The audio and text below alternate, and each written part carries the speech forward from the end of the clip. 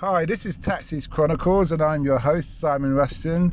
Today we have a guy all the way from Ireland. He's full of life. He's would you say stylist or barber? Yeah, I'm a stylist. He's a stylist, and he says he's fully booked, and he got in the car, and he was making me laugh, so I thought I had to interview him about what it's like, the usual, what it's like during the Corona time, and now he's back to work. So anyway, here you are, Dan. Thank you. So how did you manage the lockdown? Were you okay? Yeah, like I quite enjoyed it actually at the start. The start of it was a bit mad, but as it went on, I got used to it. It became the new normal. It was good. I kind of was loving being off work. Okay. It was tough though, no money, Oh, no furlough. I'm self-employed. Oh, you're self-employed. So I had to, of course, I'm only newly self-employed since June, so I wasn't entitled to anything, so I had to go on the dole on Universal Credit. Yeah, no, it was fine though, but Okay. it barely covered the rent, but look, it is what it is. Yeah. Beg, borrow and steal off everyone around you, Yeah, I hear you. Well, at least it's kind of over now. Yeah, well. People can find their second forms of employment. Yeah, but that's the thing, like half the country's on its knees now, so we're like, it's good that the economy's open again, but I don't know how long this is going to last for. I was kind of hoping we get another 2 weeks before we went back, but I am grateful to be back, I really am. I shouldn't be saying that I'm not. Okay. Were you locked down by yourself? No, I'm with my partner. Ah. Yeah, so that was good. That was actually quite good, and we're good. We're strong. We're not divorcing or getting rid of each other just yet. Okay, that's good. I said, like, at the end of lockdown, it's either pregnancies and divorces are going to skyrocket. Yeah, I know what you're saying. Yeah. So, how's it been since you've been back at work? How long have you been back at work for? Today's my fifth day. Yeah, it's good. It's mental. People are actually happy though. So compared to before, like a lot of people would be very picky, which is fine. Like obviously people are picky about their hair, but now they're just happy to be in the salon, I think, and not at home. So it's a lot easier. I was anticipating that a lot though, going back to work. But no, it's good. It's good. And the social distancing, is that coming into effect, or is it just like, forget it, let's just get this done? It's hard, like, because I think, if you're trying to do someone's hair, you can't really do that, can you? We're trying though, but like amongst the staff, like we were told like we shouldn't be, and we're just like, fuck that, like we'll eat lunch together in the room, it's fine, like what can you do? Like I'm not gonna stand there against my colleagues and be like, I don't want to stand beside you, like they've got a disease or something, you know what I mean? It's just, I get it, like we need to protect ourselves, but I just think, like, I don't know, if we can get immunity, like, a bit. I'm not taking no vaccine, like, I'm not getting no vaccine. Do you know what I mean? I'm with you on that. I'm not getting a vaccine. And I'm not an anti-vaxxer. Like, I believe getting the MMR for your kids and all that's very important. But we don't know where this, like, a vaccine now, who's going to take that? It's going to be cancer patients, older people, HIV patients, people that are going to, like, possibly be gone in the next 15 years. And you need 20 years to see the full results of a vaccine. So I'm not going to be no one's guinea pig. Thanks. Well, on that note, you can hear what they're trying to do. They're trying to test people in Africa, which I saw that. My community is not happy about. No, well, we're really pissed. But everyone should be pissed about the governments are selling us out. The African governments are selling us out in certain countries, not all of them, but such is life. I just can't, like, I don't know, this shit, like, I think you get immune to it, and you just accept that this is like the flu. It comes in different strands. Yeah. Some people will die, but the life will go on. I think it's mainly like vulnerable people or people that don't really know they have an underlying issue, or I think though as well, like so if you get it, you apparently have immunity for 3 months. So think of it this way, in those 3 months you're going to be surrounded by it still going into your body. So then by the time it leaves you, the immunity, and it comes back, you're surely not going to have the same, like, you know what I mean? It's not going to come back and hit you as hard. So like for us, when we're 80, we won't die from this because we've been around it for so long. It's the people that are old now that it's new to them. I don't know. Now, in saying all that, do you think it's possibly man-made? Oh, I believe China did it, yeah. Now, I heard... I don't want to say China. I'm not hating on Chinese people. Let's get that straight. No, but like, if you say China, that's not Chinese people. That's the government. Yeah, of course. It's a government. It's a communist country, like, and I personally think, because China, I don't think China won't benefit from this. They hold the world economically. So I think it's more the Americans. But then I was told that it was a combination. I was watching one of these YouTube videos where one of these professor who worked with the doctor guy who speaks for America on the Feinstein. She used to work for him. She says it was actually America and China did it together. Wouldn't surprise me. Trump is an absolute animal of a man. I don't think it's Trump though. You know why? Because Trump hasn't been in office. What? He's maybe four years, maybe. Yeah. In that time, when you step into office, it's like you go to a new salon. You got to get to grips of who's who, what's going on. Blah, blah. That's a year or 2 years. You haven't got that time to sort out all that kind of build an academic and all that kind of thing. Yeah, what has is big business. But see, if you look, always finances these things. But like China opened their economy like months before any of us, and they then all of their stocks like went straight through the roof, like because they were taken again, and the rest of us then were left to pick up the pieces, you know. And like how long we saw this coming over the hill, that they were saying, like they did say, like, I know, we have had an outbreak, we're containing it, but like they weren't containing it, because look at the world now. How the hell did it get to Sierra Leone? And like how did it get to like the depths of Africa, South Africa, like from China? Please, like how did that happen? My personal thing is on the African thing is that I reckon a lot of the governments are just saying they've got it so they can get funding. Okay, fair. Okay, because that's they fair. say the virus doesn't survive in certain heat. Yeah, well, that's the thing, innit? So think about I used to live in Kenya, Mombasa, and it's really hot there. You can fry an egg on the car. So you can't tell me that people walking around with the corona. It doesn't make sense. That's what I thought though, because I'm like, it makes sense in colder countries.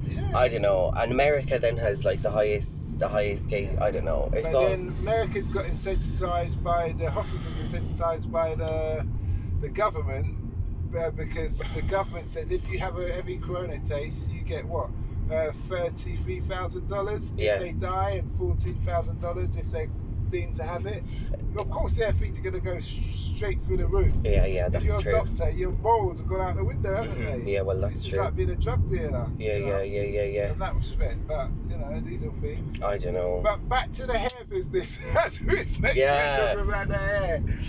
So, have you got any clients that are really worried when it comes to like, please don't stand too close to me, or they just like get on with it? No, I think, to be honest, right, we're an independent salon. I've been looking at other salons.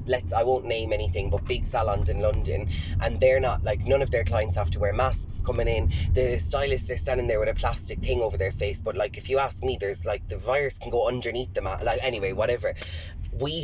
Everyone has to wear a mask. Everyone's temperature checked coming into the salon. You've hand sanitizer. I'm wearing a face shield. They're wearing a mask. Like, we don't give them anything, so we don't touch them until I'm touching their hair. So like, they get a plastic bag with their gown in it. They have to put their own gown on. They have to sit down. We sanitize the section before and after they come in. It's very, very extreme, but this is what we do. All of our stuff is throwaway. So we've got compostable towels, compostable gloves, like all of that. They're all one use. They're all put away into the bin afterwards.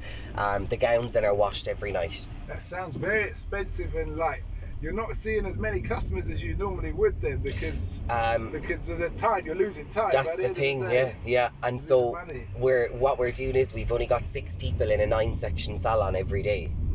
And so that's kind of like leaving a bit of free room. We're literally like stuck to exactly what the person is coming in for. So if they want like a little something extra, usually we'd be able to do it. Now we can't. Now we have to say you can only have this. But like, it's fine. I think people are anxious. I'm anxious. I'm sure you're anxious. Like, you know, my anxiety is totally different compared to what it was 11 weeks ago. And I'm okay, though, to be honest. Hey, well, that's good. Fair play to you, though. I've driven throughout this whole time. But that's probably helped you. I was off, and I felt like no fucks given off Boris. Like, sorry for using language, but like I was left in the dark with no money, like. And that was very stressful, you know. I'm almost 30, like, and I had to borrow money from my mother. Do you know what I mean? My mother's 60, like, and I'm telling her, like, you need to enjoy your life, and I'm like borrowing money off her to pay my rent. Yeah, I know what you're saying. It's not calm, like. You know what the truth of the matter is for this situation? we must learn to live, and I'm not saying this to you, No, yeah. but live within our means and learn to save a percentage. Yeah, so you're right. they say a good ideal thing is to have 6 months rent in the bank at any one time. Who can have that though? I don't know. I'm just saying. That's Yeah, what no, they no, I say. agree. Have 6 months rent in the bank at any one time. But why should it fall on us though? Why should we make this economy? We're the ones, but we're taxed at every single point of everything. We're taxed for our income. We're taxed at the till. We're taxed for our petrol. We're taxed for your car that you buy. You're taxed for the water you You're spend, taxing death. the rent, your Yeah. death, everything. Yeah. They take the government they have their hand out at everything. Their salaries are 50k or more per person up there, but yet it's on us to have 6 months savings for shit like this. No, that doesn't wash with me.